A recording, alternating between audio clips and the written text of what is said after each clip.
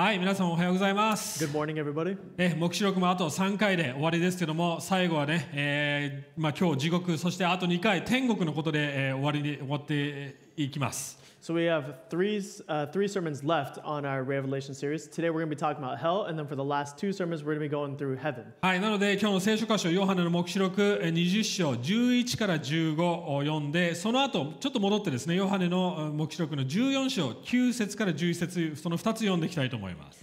So we're going to be in Revelations 20, chapter 20, verse 11 through 15, and then we're going to take a look a little bit back at chapter 14, verses 9 through 11. はい、じゃあ読みたいと思います。じゃあ20章からですね。日本語だけで読むので、英語の方はこのスクリーンを見てください。As always, we're going to be reading just in Japanese for time's sake. So for English speakers, go ahead and follow in your own Bible or on the screen. はい、聖書を開いてノートを取る準備や、またね、しっかり聞く準備しておいてください。So go ahead and everyone prep, get ready to take notes, and just let's prep to learn well today. はい、11節。また私は大きな白い御座とそこについておられる方を見た。地と天はその御前から逃げ去り、跡形もなくなった。また私は死んだ人々が大きいものも小さいものも御座の前に立っているのを見た。数々の書物が開かれた。書物がもう一つ開かれたが、それは命の書であった。死んだ者たちはこれらの書物に書かれていることに従い、自分の行いに応じて裁かれた。海はその中にいる死者を出した。死と黄泉もその中にいる死者を出した。彼らはそれぞれ自分の行いに応じて裁かれた。それから死と黄泉は地獄のことですね、黄泉と、火の池に投げ込まれた。これがすなわち火の池が第二の死である。命の書に記されていないものは皆火の池に投げ込まれた。14章9節から11節。また彼らの後にもう一人第三の御使いがやってきて大声で言った。もし誰かが獣とその像を拝み、自分の額か手に刻印を受けるなら、そのものは神の怒りの杯に混ぜ物なしに注がれた。神の憤りの葡萄酒を飲み、聖なる御使いたちと子羊の前で火と硫黄によって苦しめられる。彼らの苦しみの煙はいよいよ限りなく立ち上がる。獣とその像を拝む者たちはまた誰でも獣の刻印を受ける者には昼も夜も安らぎがない。はい、今日3つのことを話していきます。So today we have 3 points for you guys. まず地獄ってことを概念を定義します。First, we're going to talk about the concept of hell. What is hell really? はい、そして2つ目は、地獄とは自分で選んだ場所なんだということを説明します。And the second point, we're going to explain how hell is actually the place of our own choice and our own desire. はい、そして地獄の業火を逃れる方法ということで話していきたいと思います。And the third point, snatched out of the hellfire. はいね、地獄って言ったらもう皆さんいろんなイメージ、大概決まったイメージっていうものを思い浮かぶと思います。When you think of hell, you definitely have some images that come to your mind, right? まず最初炎、ここでもねゲヘナの炎だとかそういう地獄の、池とかそういう概念がありましたけども、炎っていうね概念が出てくると思います。One of the first things to think about is just kind of like fire, right? Like hellfire coming out. はい、ほとんどどの文化でもですね、地獄の絵だとか地獄の様子っていうと火が出てくるのが当たり前なんですよね。No matter what culture you kind of talk about, like everyone's image of hell definitely has some element of like fire that goes with it. 日本でいうと有名な浮世絵ですよね。葛飾北斎が描いた地獄絵図ってありますけども、必ず火っていうね、なんか人が鍋で焼かれて鬼がですねそこで焼いて、人を食っていたり、そういうもうひどい様子っていうのが描かれてますよね。There's the famous painting by Hokusai who kind of depicts hell, and in that painting you have people being like burned up in pots by oni or like demons, and they're cooking them, they're eating them. Kind of got this imagery of like hell there. で、なんで火というイメージが出てきたんでしょうか。So why is this image of fire used all the time? もちろんそれは聖書に載ってるものがオリジンだと思います。And that's because this concept of hell originates from the Bible. でもそれ以上に皆さんやっぱり疑問があると思います。なんで神様が愛の神であるなら、なんでそんなひどい地獄という概念を作ったのか、そしてそこで人々を苦しめるようなことをするのかって疑問があると思います。But you might be wondering, like, how could a God of love who loves and cares for us create this place of eternal suffering, a place that is like hell, where there's fire and darkness and loneliness? Why would he create such a place like that then? もちろん今日のメッセージでそれを答えようと思いますけども、今日地獄という概念を理解することで、実は神の愛を理解するきっかけにもなると思います。And today, we hope to answer that question through this sermon, but also at the same time, as we understand the concept of hell, I think it'll give us a better grasp of the concept of God's love for us too. って思うかもしれません。地獄そんな苦しみひどいとこイコール神様の愛が現れるどういうことってわからないかもしれませんけどもよく聞いてください。You might be wondering, like, how can an understanding of hell and suffering there, how could that give us a better picture of God's love for us? Well, we'll get into that, and hopefully it'll be better for you, or you'll be able to understand it better. はい。そしてもう一つ重要なことは実は聖書の中で一番地獄のことを話しているのはイエス・キリストご自身です。And actually in the Bible, the person that talks about hell the most in the Bible is Jesus. 要はかなり重要な概念だということです。Showing how really important it is to grasp this concept. クリスチャンの信仰には欠かせない概念です。なのでよく聞いてください。まず第一ポイント目から入っていきたいと思います。It's something that's really key for us as Christians to really understand. So now we're going to get into the first point. はい、ここでね、今日のメッセージはトピックごとに中心でやっていきたいと思います。まず一番ね、見ていきたい概念というのはゲヘナっていうね、そういう火の概念です。So today we're going to be doing a little bit more of a topical message, and we're going to be tackling this concept of hell. So this first point, what is hell really? What is Gehenna? はいね、ここで今日読んだ箇所では、火の池って書いてありますよね。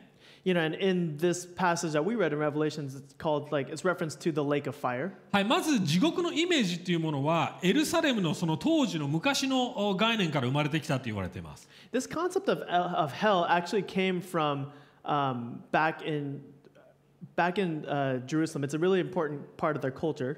はい、実はエルサレムの、東南の近くの谷にベンヒノムの谷というところが昔あったんですね。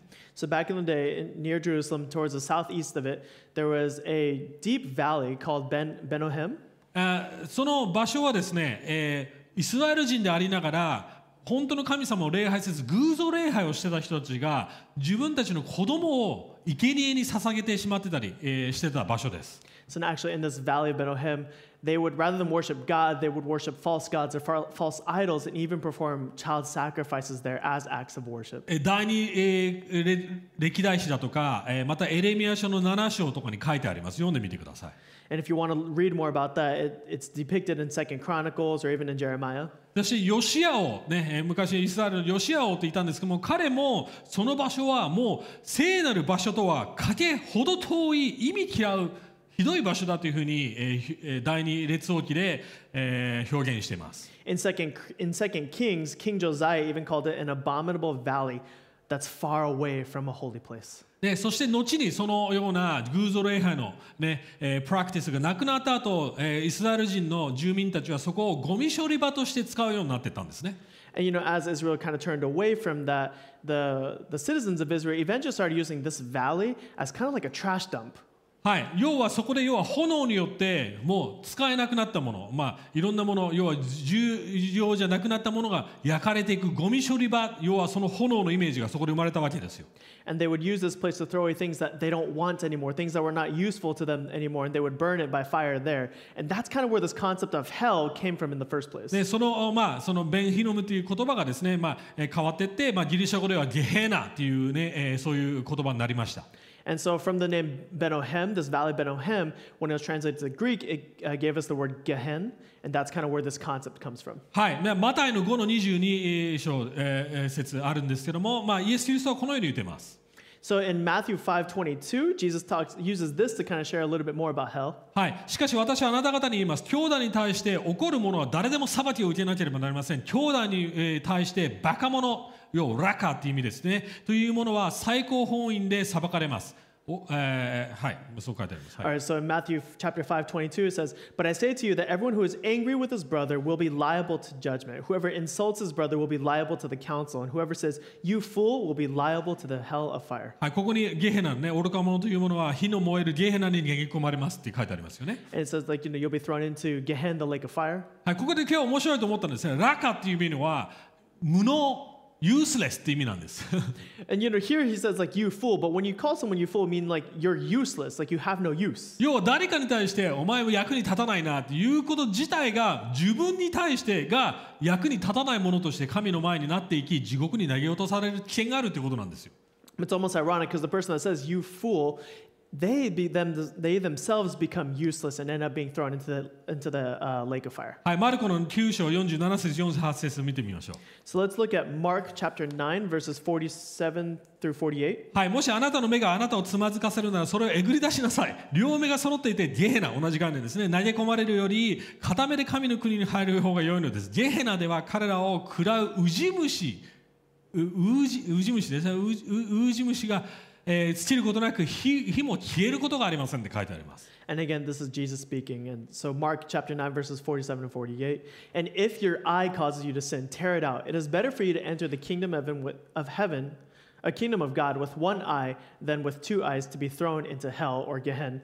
And where their worm does not die and the fire is not quenched. もうこれだけでかなりやばいイメージですよね。地獄の図は。 Just hearing these two passages, you could imagine how horrible hell is. でもそれだけじゃないんです。黙示録の19章18節、実は先々週読んでるんですけども、人間の死体と骨が散乱していて、獣や鳥がやってきて食いちぎっている、そういう様子も描かれています。 And just to get even more graphic, and like how we talked about a couple weeks ago in Revelations 19, it depicts this whole scene of corpses and bones being scattered and the flesh being torn and devoured by birds and beasts. はい、まず最初のその地獄のイメージは炎、火ですね。 The first image that we have of hell is fire. はい、でもう一つ地獄のイメージ、イエスによって描かれているのはそれは闇っていうイメージです。 But the second image we have of hell is darkness. はい、マタイの8章12章では例え話ですね。彼らは外に放り出されて歯ぎしりをする、要は闇に放り出されるということなんですけど。 In Matthew 8:12, it's described as they'll be thrown out into the place of weeping and gnashing of teeth. はい、第2ペテロの2の17では偶像礼拝し続ける呪いの子たちには深い闇が用意されてるって書いてあります。 In 2 Peter 2, in chapter 2, verse 17, it says, those who continue to worship false idols, for the cursed ones there is utter darkness reserved for them. ユダの6節では闇の下に閉じ込められるって書いてあります。 And in Jude chapter 1, verse 6, it's described as being kept in eternal chains under this gloomy darkness. ね、黙示録もずっとその闇だとか光、そのテーマずっと出てきましたよね。 And in Revelations, as we've gone through it, we have the constant concepts of darkness and light. 創世記に戻ると光と闇、要は神は光として神側につくのかまた闇に入るのか、どっちかしかないわけですよね。 We always have to make this decision of going to the light where God is or to the darkness where He is not. もうこれを聞いただけでも恐ろしくないですか皆さん。 And just by hearing this, don't you get fearful? でも多くの神学者たちは実はこれらの火や暗闇のイメージはあくまで象徴、シンボルだ、メタフォーだって言ってます。 But most theologians would agree and say that these images of fire and darkness are actually metaphors or symbols. それを聞いたとき皆さん、ああよかったと思うかもしれません。 And you might think, oh, they're just symbols, so we're okay, we're going to be good now. なんでメタフォーなんでしょう、なんでシンボルなんでしょうか。 So what are they a symbol for? What are they a metaphor for? なんで Oh, why would we use Hi. why would we use metaphors or symbols? 例えば私たちのが今日死んだ、今日死んだ人も、地獄に行く人もいますよね。You know, say for example, we got person A who dies and they go to hell. 要は今この時点で地獄にいるっていうことは体がない状態なので火っていう概念が機能しないわけですよね。焼かれるっていう概念はないわけです。 And if they go to hell, it's not like their body goes to hell, so it's not like they can actually be burned physically by fire there. 魂だけが行くわけですよね。 Just their soul goes there. または暗闇なのに火があるってことは光があるということですよね。矛盾しているわけですよね。 And actually, it's actually just a contradiction in and of itself, because if you have fire but you have darkness, you automatically have light in the darkness. So, like, there's contradiction in holding the two concepts at the same time. 要はあくまでその霊的概念をできるだけ描写するシンボルなんです。 But that's why these are just symbols that kind of try to depict the spiritual reality of what hell is like. でもね、ジョナサン・エドワーズさんがこう言いました。 Jonathan Edwards, the theologian, stated it like this. もしこれらがシンボルなら、霊的地獄の概念はそれ以上にひどいものだって言いました。 He said, if these symbols of hell are actually depicting the suffering that one's soul will experience in hell, then the actual hell is actually far more terrifying. 要は火よりもウジ虫よりも暗闇よりももっとやばいとこなんですよ。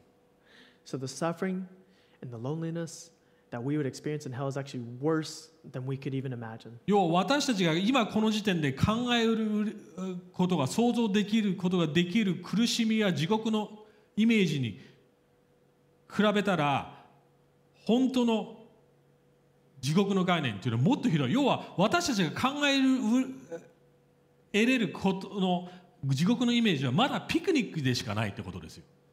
You know, we're so limited with just our human understanding, and anything that we can imagine, even the most terrible things that we can imagine, is actually just like a picnic when compared to the reality of how awful and horrible and terrible that hell, the actual hell is. はい、それを踏まえた上でこれから見ていきたいのは、じゃあ炎と暗闇っていう象徴はどのような概念を示しているかってことを2番目のポイントで話していきたいと思います。So now as we enter into the second point, I kind of want to take a moment to break down what do these symbols of fire and darkness, what do they mean for us then? はい、それを理解することで実は地獄っていう概念は私たち自身のチョイスだってことが理解できると思います。And as we understand that, I think we'll understand that hell is actually a place that we choose for ourselves. はい、まず暗闇っての象徴ってそのまんま分かりますよね。暗闇イコール孤独、孤立されるってことなんです。Now, as you can imagine, so darkness represents in and of itself isolation or loneliness. 要は何も見えなくなる状態、要は自分の存在しか見えなくなる。自分すら見えないわけですよね。もう暗闇の中なので完全に孤立っていうイメージです。In complete darkness, you can't see anything else around you and you're stuck by yourself. It might be even so dark that you can't even see yourself. はい、その孤独っていう概念に火っていう概念は実はその切り離されていく、要は神から切り離されていくことに徐々に崩壊していく、滅びていく、崩れていくっていうイメージです。So both fire and darkness, both of them represent us being separated, completely cut off from God. And it represents destruction and decay and the decomposition of self 要は away from God. 神から離れて生きるっていうことはこの2つをもうすでに起こっているということです。まず孤立し始めて私たちが孤独になっていく、同時に私たちが滅びていくということを表しています。So it represents that how we are already on this process of being decomposed or decayed away from God, separated from God. 多分イエス様の教えの中で一番むごい宣言は私から離れろっていうそういう一言だと思います。You know, the worst judgment or the worst thing that Jesus could say to any one of us is to depart from me, be gone from me. 神様が私たちに私から離れろっていうこと自体が私たちにとって最悪のニュースなんですよ。To be told to depart from God, to be away from God is the worst thing that any one of us could be told. なぜこれが概念なんでしょうか。なんでこれが地獄の概念なんでしょうか。So why is this concept so bad then? What does this concept mean then for は us? い、創世記に戻りましょう。So let's go back to Genesis then. 私たち人間は神様によってデザインされました。We were designed in the image of God. 神様が作った神様の世界で神様を中心に神様の周りを、要は神様の存在の中で生きることがように作られているわけですよね。We were created by God, for our lives to be centered on God, for that God to be around us and we were to enjoy His presence. We were created for those purposes. ある意味神様という存在はそこら中にあります。And God's presence is everywhere. ね、有名な詩編の139ありますよね。あなたの霊から離れてどこに行くことができましょうか。あなたの存在から逃げることができません。あなたはどこにでもいますっていうふうに詩編の著者は言ってます。In Psalm 139, it's really famously written where it says, "Where shall I go from your spirit, and where shall I flee from your presence?" 使徒の17章の28節では私たちは神の中に生きて動いて存在しているって言っています。In Acts chapter 17, verse 28, it says, "In Him we live and move and have our being." でも創世記の3章で罪を犯すことによって神から切り離されていくっていう人生になっていくわけですよね。But as soon as sin entered our world in Genesis 3, then we started being separated and away from God. イザヤの59章2節では神様の顔から離れていくっていう概念が載っています。In Isaiah 59:2, it talks about us being separated from God's face. はい、神様の顔っていう象徴はですね、そこに人生の喜びや愛、生きる目的、理由、原動力、要は幸せの根源が神様の顔にあるというふうに、言われています。And to be separated from God's face, it's in God's face or God's presence that we can find the things that we desire the most, whether it's love or joy, hope, our life's purpose. We all find that in God. ね、詩篇の16章にそれが書いてあります。And it even says that again in Psalm 16. でも罪によって私たちがそれを神様から受け取れない状態になっているっていうのは私たちのこの世のあり方です。But because of sin and our brokenness, we now are separated from God and we don't have that. じゃあなんでまだ私たち生きてるんでしょうか。 So then if we don't have that, if we don't have the essentials of life, then how are we still living then? それはある意味神様のおかげですよ。まだ生きてるのは。But actually that's because of God's goodness and kindness in the first place. 要は魚が水がないとどうなりますか。 Like, think about this for a second. If a fish is taken out of water, what happens to it? 徐々に死んでいきますよね。It's going to die slowly. そうですね。機能はどんどん低下していくわけ、ゆっくりと。All of its bodily functions will just slowly begin to shut down. 人間に空気がないとどうなりますか。 What about for us as humans? If we don't have air, what happens to us? ゆっくりと死んでいきます。苦しみながらってなっていきますよね。要は機能が低下していって最終的にストップするわけです。We also will gradually die a slow suffering death with all of our bodily functions just slowly shutting down and turning off. リンゴも木から取って切り離して置いといたら最初は新鮮です、まだ。So take an apple. If you take an apple from the tree and it's not connected to the tree anymore, you just kind of leave it on your counter, you know, as is in that moment, it's still a beautiful apple. でも数ヶ月後腐っていきます。But まあ数ヶ月も持たないですね。but slowly it'll start to rot そしてウジ虫が湧いてきます。 and it'll become eaten by maggots. 最初食べられる栄養もあり、そして美味しいものが腐ってもう捨てるしかない状態になっていきます。At first, you can eat it and it'll be delicious and nutritious, but you know, as time goes on, it rots and it becomes awful for you. 皆さん、私たち年取っていきますよね。You know, even for us, we all get older, そして最終的に機能を停止します。死にます。 and all of us one day will die. 世の中の人たちはそれを美化します。それは自然なんだ。年取って、劣化していくこと、死ぬことすら美化する人たちがいます。And you know, some people may even say like, there's beauty in death, that death is a natural thing and it's beautiful Or even getting old ね。 as you get older. でもそれは自然じゃないんです。神様によると。But you know, to God, that's actually not natural. なぜなら要は腐っていくプロセスだからですよ。ごめんなさいね。年を追っていくことは腐っていくプロセスですよ。But you know, it's because our body slowly starts to rot and our functions start to shut down, and that's not natural. That's not what God intended. この世は永遠に存在するように本来デザインされているわけです。It's because we were designed to be eternal, to be good the whole time. 聖書では死という概念、滅びるという概念は敵なんですよ。And the concepts of you know decay or destruction are opposite of the gospel. パウロは第2テサロニキの1の9節でこう言ってます。このようなもの、そのような者たちは神様を拒否って離れる者たちは永遠の滅びという刑罰を受け、神様の主の前から、そして主の道からの栄光から切り離される、退けられるって書いてあります。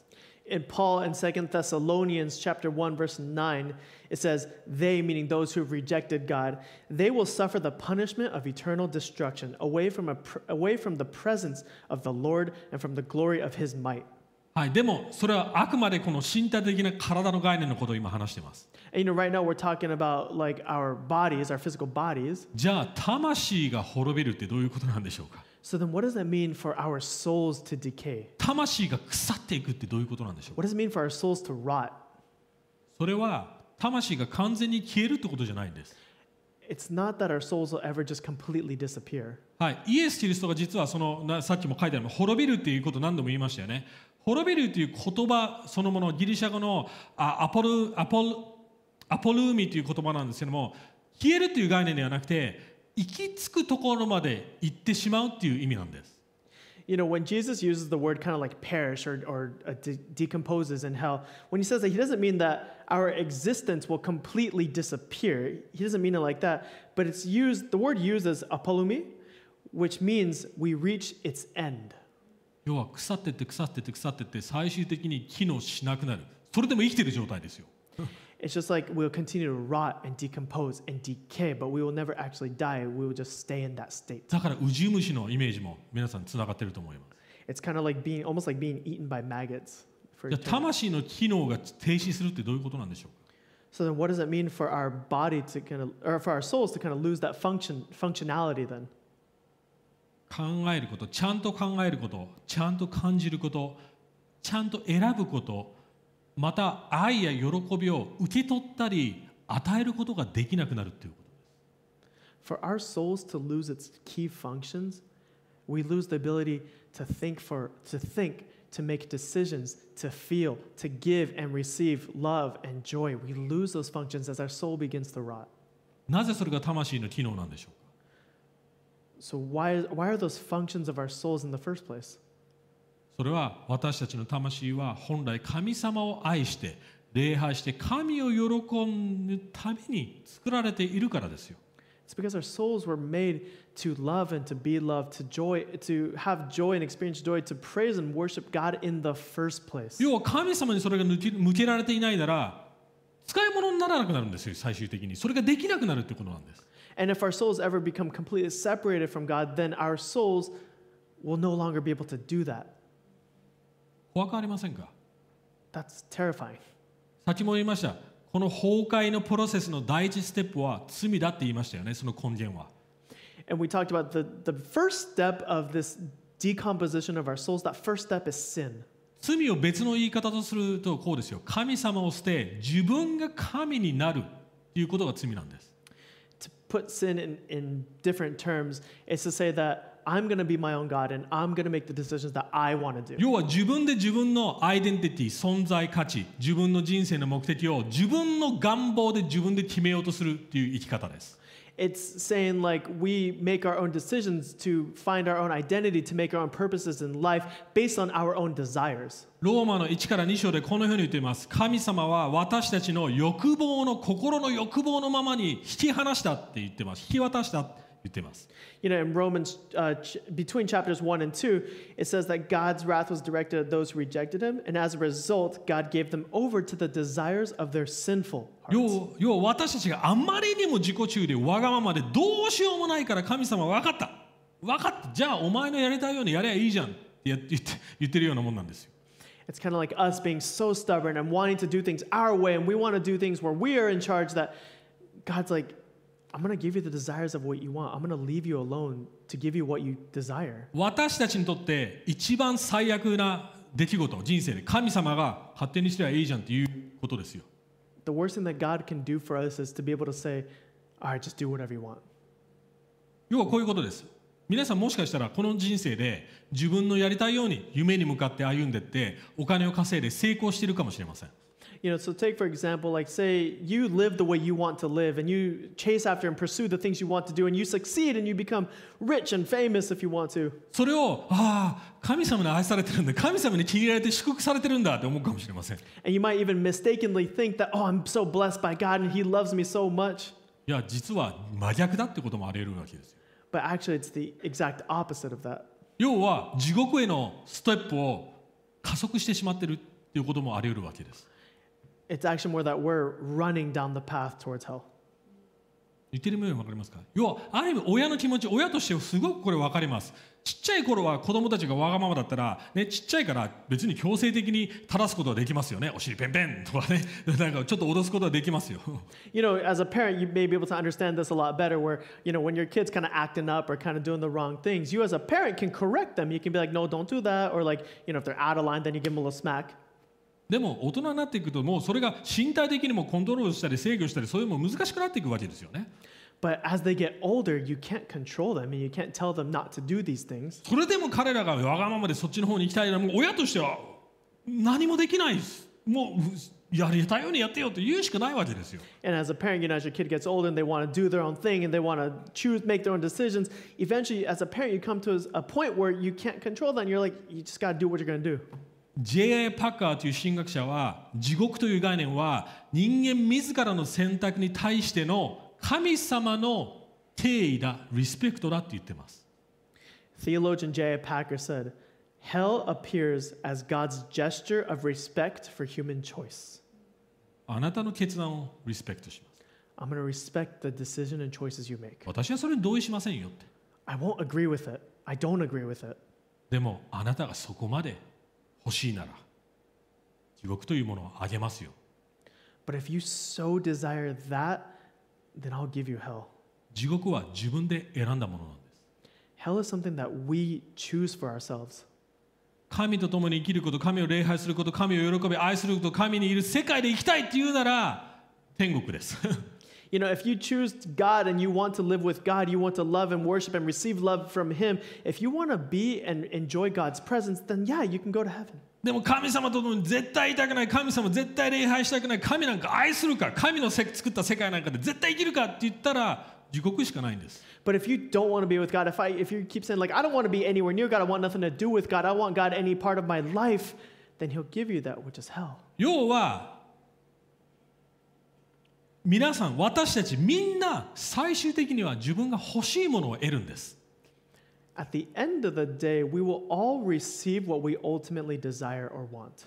自分が欲しかったものを神様は与えてくれるんです。最終的に God will give you what you want. 神様が欲しいなら神様はもらいます。 If you truly desire God, He will give you Himself. 神様いらないなら神なしの世界をもらうんです。 And if you do not desire God, if you do not want God, then He will not give Himself to で you. もこれが概念です。あなたの地獄は今この瞬間から始まってるんです。私たちの地獄は。 But hell for us, for each one of us, hell is actually starting now. 神様なし、神様のためにしない、全部自己中でやる決断すべてが地獄へのステップ、一つ一つプロセスそのものなんです。 Every time we make a decision that we want to do our own way versus God's way, anytime we want to reject God, it's another step towards hell. 自分で選んで自分がそうしたいから地獄に向かってるんです。 This is something that I want to do, and this is something that my heart's desire. Everything that's not in line with God's heart, then we're taking another step going towards hell.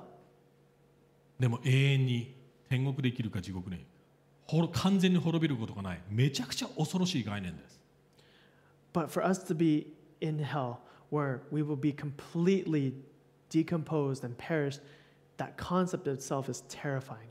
みんなこの概念もうすでに感じて見てると思います、この世界で。 I think everyone understands if you just look at our world. 例えば自己中になる、自分勝手に生きることでいろんなものが機能しなくなっていくってこと皆さん知ってますよね。 You know, as you become selfish, and the more selfish you become, then the less you're able to do as a person. 例えば拒食症、 교식쇼. アナレクシア。 For example, think of anorexia. はい、アナレクシア、拒食症というものは自分の見た目がそれほど超気になって自分が太ってるんじゃないか気にしすぎて食べなくなり、それがどんどん自分を蝕んでいく病気ですよね。 You know, in anorexia, you get so obsessed with your self-image on how you look and you become so self-centered in that eventually start eating away at your own body. 要は自分の精神的機能も機能しなくなって、要はある意味崩壊していくわけですよ。自分の体もまた精神も。 As we become so self-centered on that, the emotional, rational part of yourself starts to decay and you start going towards decay. 過食症もそうです、ある意味。 And on the other side of that, bulimia is a similar 自 thing. 分の満たし喜びっていうものがあまりにも中心なすぎて、食べることでそれを食べどんどん自分の体っていうものが重くなり、そして機能しなくなり、いずれ崩壊していくわけです。自分の精神もいろいろ崩壊していくわけです。 As you continue to desire to want this and uncontrollably indulge in those desires, then eventually your body starts to stop functioning and it becomes decaying. It starts to decay in that way. ある意味うつっていう概念も根本的にはそうですよね。 And even the concept of depression is similar. 思い出してください。イエス様こう言いました。自分を探し求めるものは自分を失い、そしてイエスと福音のために自分を失うものは見つける。まさしくその概念そのものですよ。 It's the concept of if you want to look for yourself, and then you will not be able to find it. But if you lose yourself, you will find it in me. あなたの地獄の豪華は今この瞬間から私たちの人生の中から決断によって始まってしまっているというのが地獄の概念です。 The concept of hell, the process of going towards hell, actually begins now with the decisions we make now. もう一歩踏み込んでいきましょう。実はこの概念、天国か地獄かという概念は社会にも反映しています。 And actually, this concept of heaven and hell even takes place in our society. 真似しているわけです、この世が。It's like an imitation in our world. はい、例えば社会システム、政府に従えば、政府のルールに従えば、政府の言ってるシステムに従えば、私たちはその国のシステムの恩恵を受けますよね。サポートを受け、生活もある程度うまくいくかもしれません。In society, if you obey the rules set down by the government, if you obey those things, then you will be given the benefits of it. You'll reap the benefits. まあ国によりますけど、例えばスウェーデンとか行けばめちゃくちゃいい水準で得られますけど、スイスとかね、他の国だったら、貧しい国だったらそうはいかないかもしれません。You know, it depends on the country, obviously, what kind of benefits you'll reap. Like, there's better benefits in some countries like Switzerland or Sweden compared to other ones. でもそのシステムに反抗したり、そのルールを破れば、法律を破ればどこに行きますか？牢獄に行くわけですよね。プリズンに行くわけです。But if you end up breaking those rules or you break the laws, then you'll end up going to prison. そうですね。こっちが天国、こっちがヘル、地獄です。You can have the benefits or heaven, or you can have prison or hell. またはビジネスもそうですよ。商業も。And it's the same thing in commercial enterprise. Or はい。ある人が例えば美貌というものが自分のアイデンティティだったとしましょう。like, take for example, you have a person and their identity is in beauty, of making themselves beautiful. はい。その自分を見つける、探すということに対して、カンパニー、会社、ビジネスがいろんなプロダクトを売ってきます。メイクアップ、シャンプー、綺麗な服、それを提供してくるわけですよね。And you know, to help people try to fulfill, trying to be beautiful, you know, we got companies selling things like shampoos and makeup and clothes, products to help you make you feel more beautiful. はい。これを得れば、あなたは自分を見つけますよ。だから買ってください。こっちが天国。買えなければこっちが地獄。Selling the message of if you buy these things, if you can get these things, then you'll be happy, you'll have heaven. But if you don't have them, you're going to be without and you're going to be in hell. もちろん偽物の天国ですよ。結果的に両方とも地獄ですけども。And you know, obviously that's like a fake heaven. It's not real heaven. Both end up in hell. はい。そしてその美貌を得たらどうなりますか？じゃあその美貌に合うボーイフレンドをゲットしましょう。And you know, if you're beautiful, then you can get a boyfriend that matches your looks. そしてあなたというイケメン美女のカップルに合うデザイナーハウスはどうでしょうか？ And then you know, if you can obviously go towards that path, then you know you want a designer house, a beautiful house. そのライフスタイルに合う車はどうでしょうか？ And then you know you get a car that matches that kind of lifestyle. あなたのかっこよさに合う仕事を見つけましょう。And then you'll be like, you get married and you desire the new job and 現代ではどうですか？もうそれを実際に手に入れられないからどうですか？仮想世界でそれを手に入れましょうです。But in today's generation, if we can't get those things in real life, then we'll try to get it in virtual life. 仮想の自分、要はアバター。You know, you have a virtual world where you make your own virtual avatar. 仮想の恋人、virtual girlfriend。You make a virtual boyfriend or girlfriend. 動物の森みたいな感じですよね。仮想の住まいといえ。It might be like Animal Crossing, where you make your own virtual little village around you. 仮想、最終的には仮想通貨ですよ。And even like making virtual money. 要は結局、地獄か天国を目の前に突き出している売り物でしかないわけです。And eventually, it's just a sales pitch that you're confronted with all the time. そして今の人たちはそれをインスタグラムで常にこれはありますか、このようなライフスタイルを持ってますか、このような美貌を持ってますか、このような見た目を持ってますか、持ってなければ持ってれば天国、持ってなければ地獄、その繰り返しなんです。And we're sold that message all the time on things like Instagram and social media, where do you have this? If you have this, you'll be more fulfilled. If you have this, you'll be more beautiful, or you'll be more cool. But if you have that, you'll be happy and you'll have heaven. But if you don't, you'll have hell. 今私たちは地獄と天国の断片を体験しているってことなんです。Right now, we're deciding. We are experiencing the glimpse of heaven and hell. はい。もう始まってるってことです。It's already started.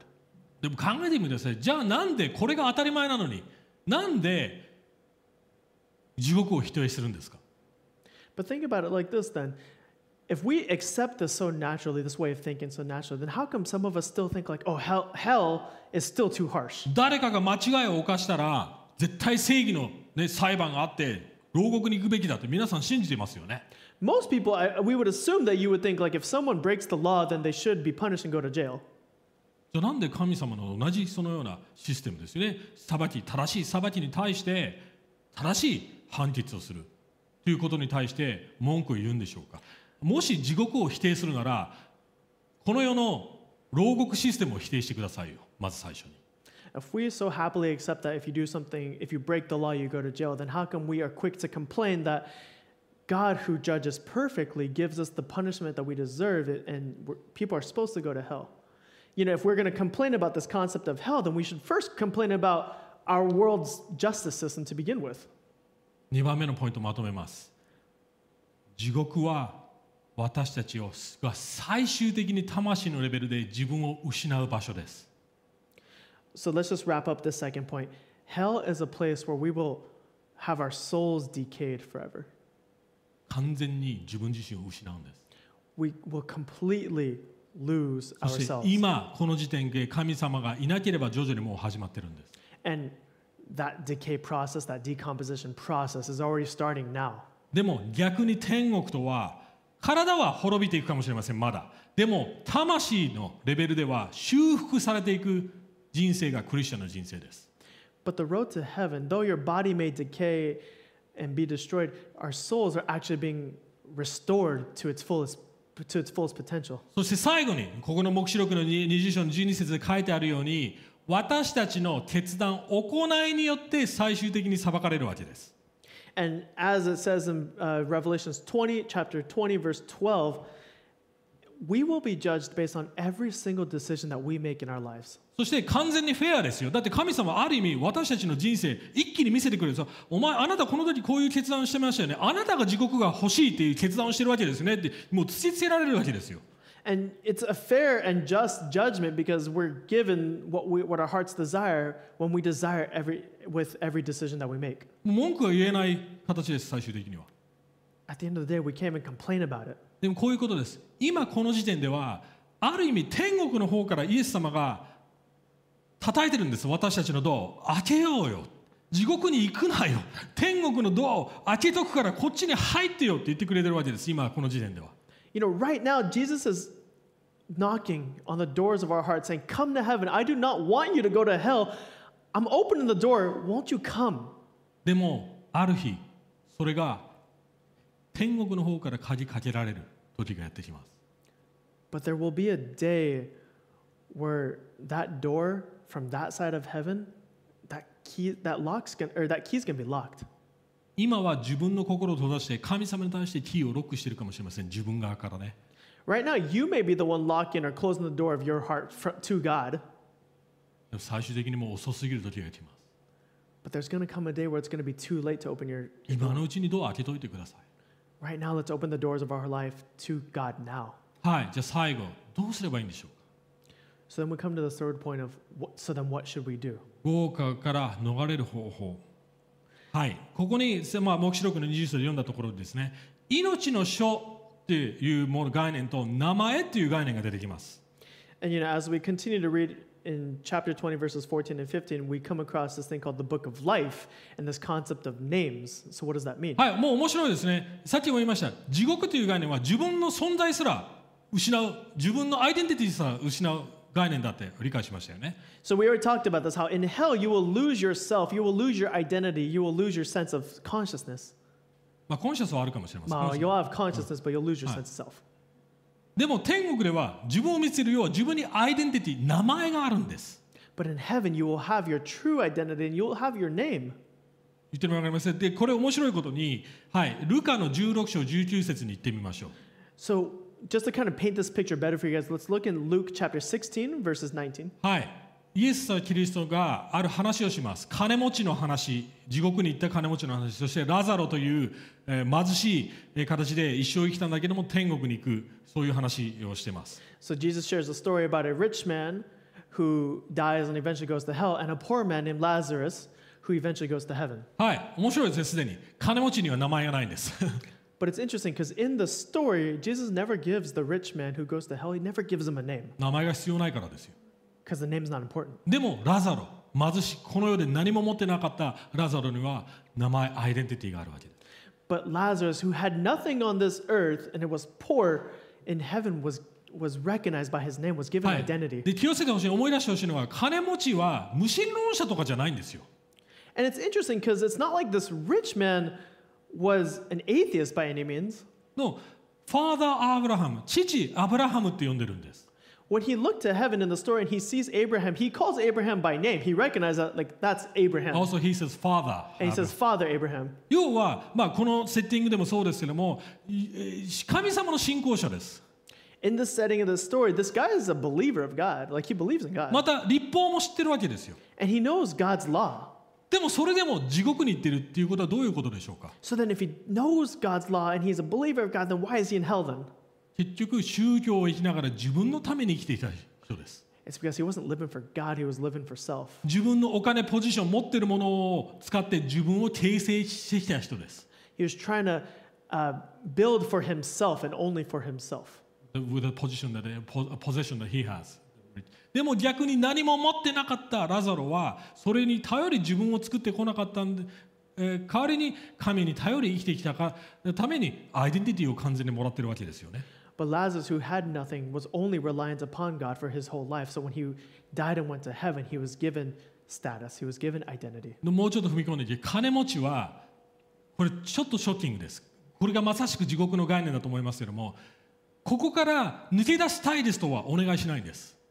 Later in the story, when that rich man is in hell, it's interesting because he doesn't say, Save me, like I want to get out of here, I want to be with you, 神 God. 様、あなたと一緒にいたいです。だからここから抜け出させてくださいとはお願いしないんです。He doesn't like beg, like, please take me out of here so I can be with you, God. He doesn't say that. まだ神様といたくないんです。He still doesn't want to be with God. でもそれどころかアブラハムに命令してるんですよ。Instead, he actually tries to command Abraham. 言ってるわかります。もうある意味思考回路がちゃんとしてないわけですよ。He like the decay of his mind, you can already say he's not thinking rightly. はい。まだ自分が誰かに頼めると思ってるわけです。自分の都合で。He's thinking that he can still order people with his status or power. しかも誰かのせいにしてますよね。要は私がここにいる理由はちゃんとした情報をもらってなかったからって文句言ってるわけです。ある意味。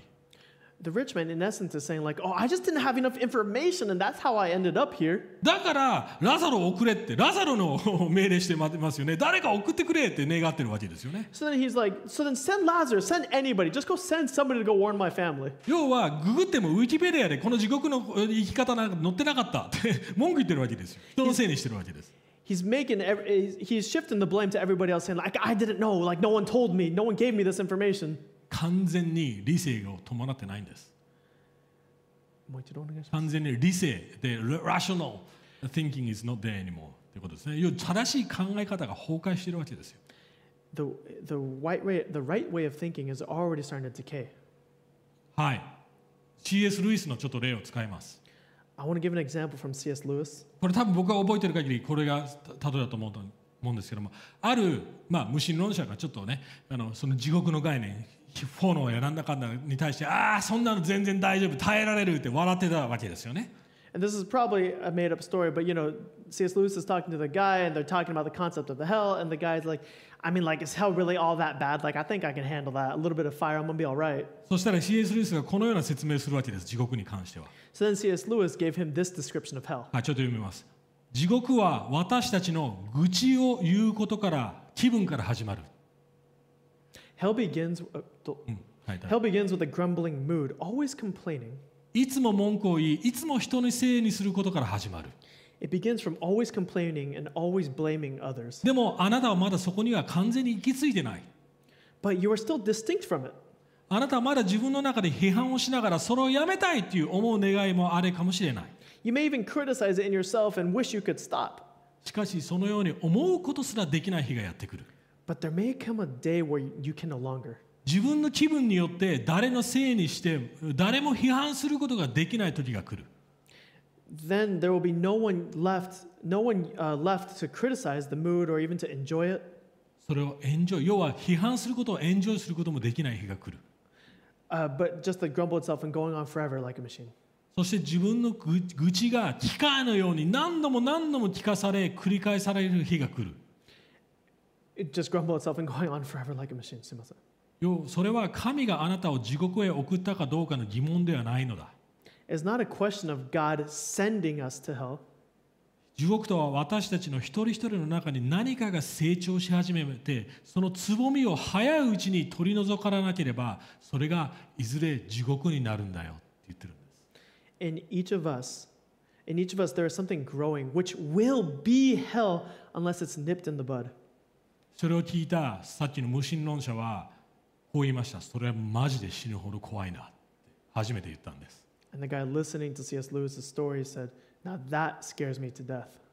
そしてすぐに思うわけですね。何かが今この時点で自分は変えなければ自分は地獄に行ってしまうって気づいたらしいです。And he realized for the first time that if I don't change the way I live, I'm on my way to hell. どうやったら自己中心さを止めることができるんでしょうか。 How can we stop ourselves from being selfish?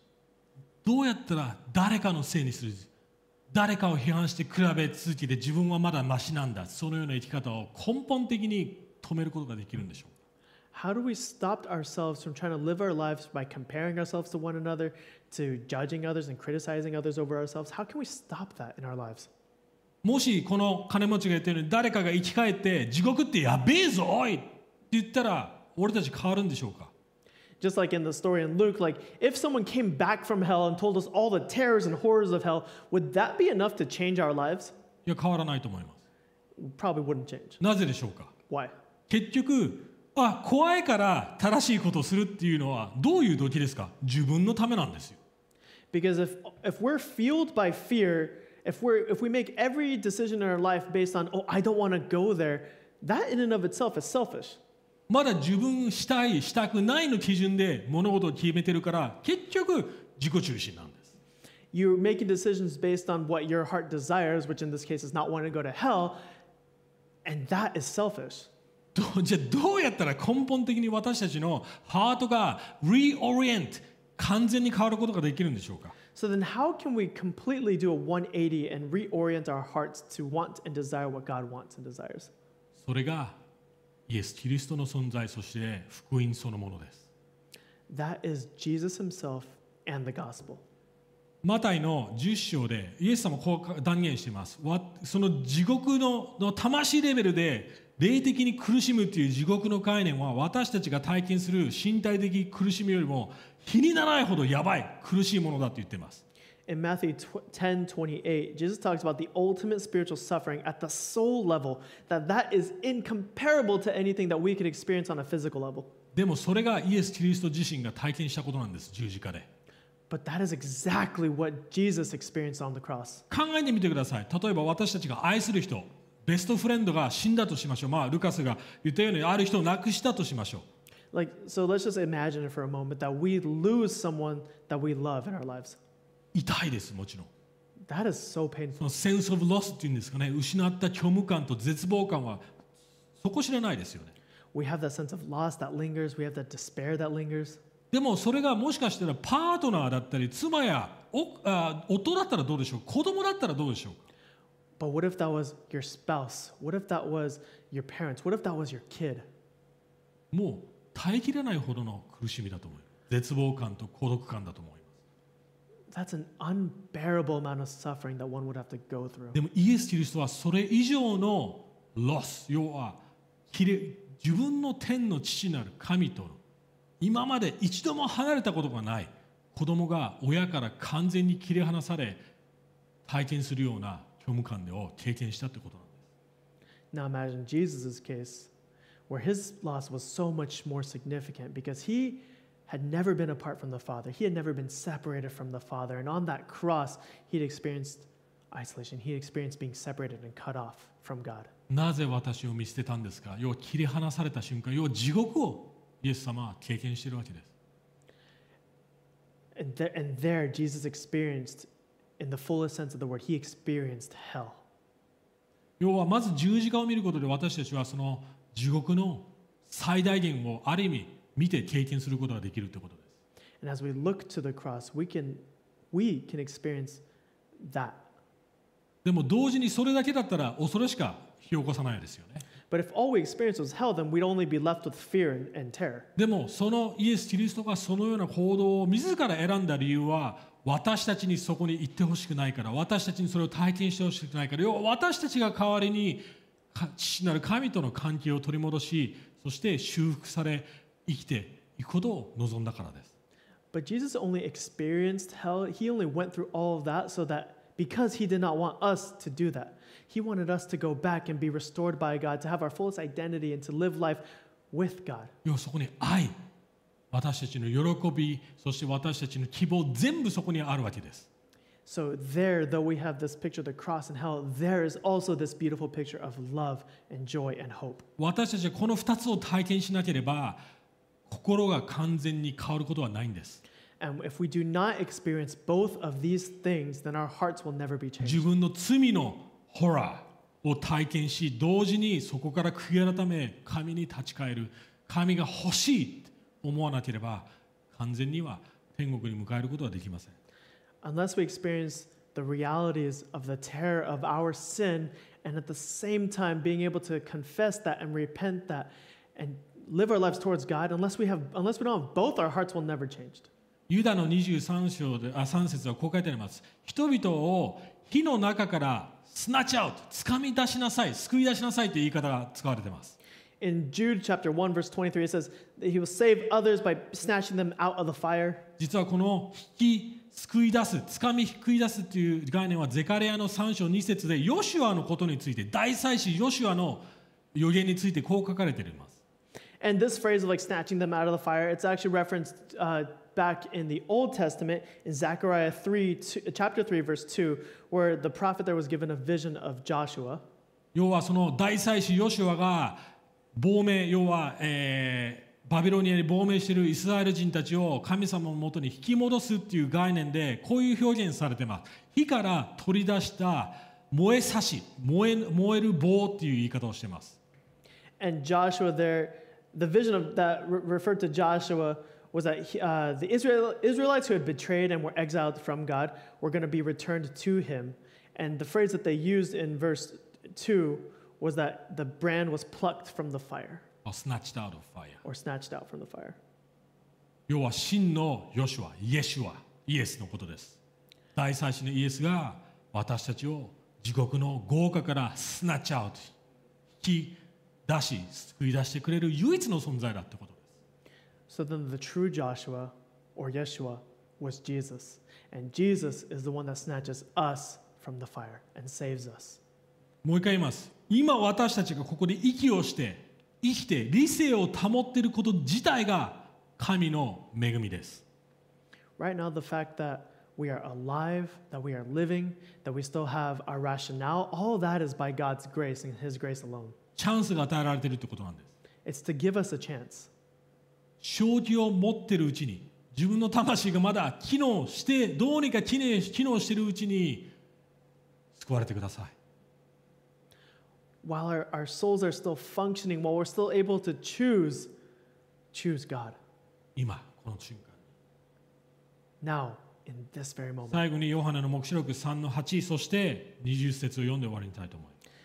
Just to wrap things up, I want to read Revelations chapter 3, verses 8 and verses 20. はい、私はあなたの行いを知っている。見よ、私は誰も閉じることができない門をあなたの前に開いておいた。あなたには少しばかりの力があって、まだ生かされているということですね。私の言葉をどうにか守り、私の名を拒まなかった。20節、見よ、私は戸の外に立って叩いている。誰でも私の声を聞いて戸を開けるなら、私はその人のところに入って彼と共に食事をし、彼も私と共に食事をする。要は関係を取り戻すということです。心のドアを開いてください。In chapter 3, verses 8 and 20. I know your works, and behold, I have set before you an open door, which no one is able to shut. And I know that you have but little power, and yet you have kept my word and have not denied my name. Verse 20 reads, Behold, I stand at the door and knock. If anyone hears my voice and opens the door, I will come into him and eat with him, and he with me. He is talking about restoring a relationship with Jesus. 一緒に祈っていきましょう。Let's pray.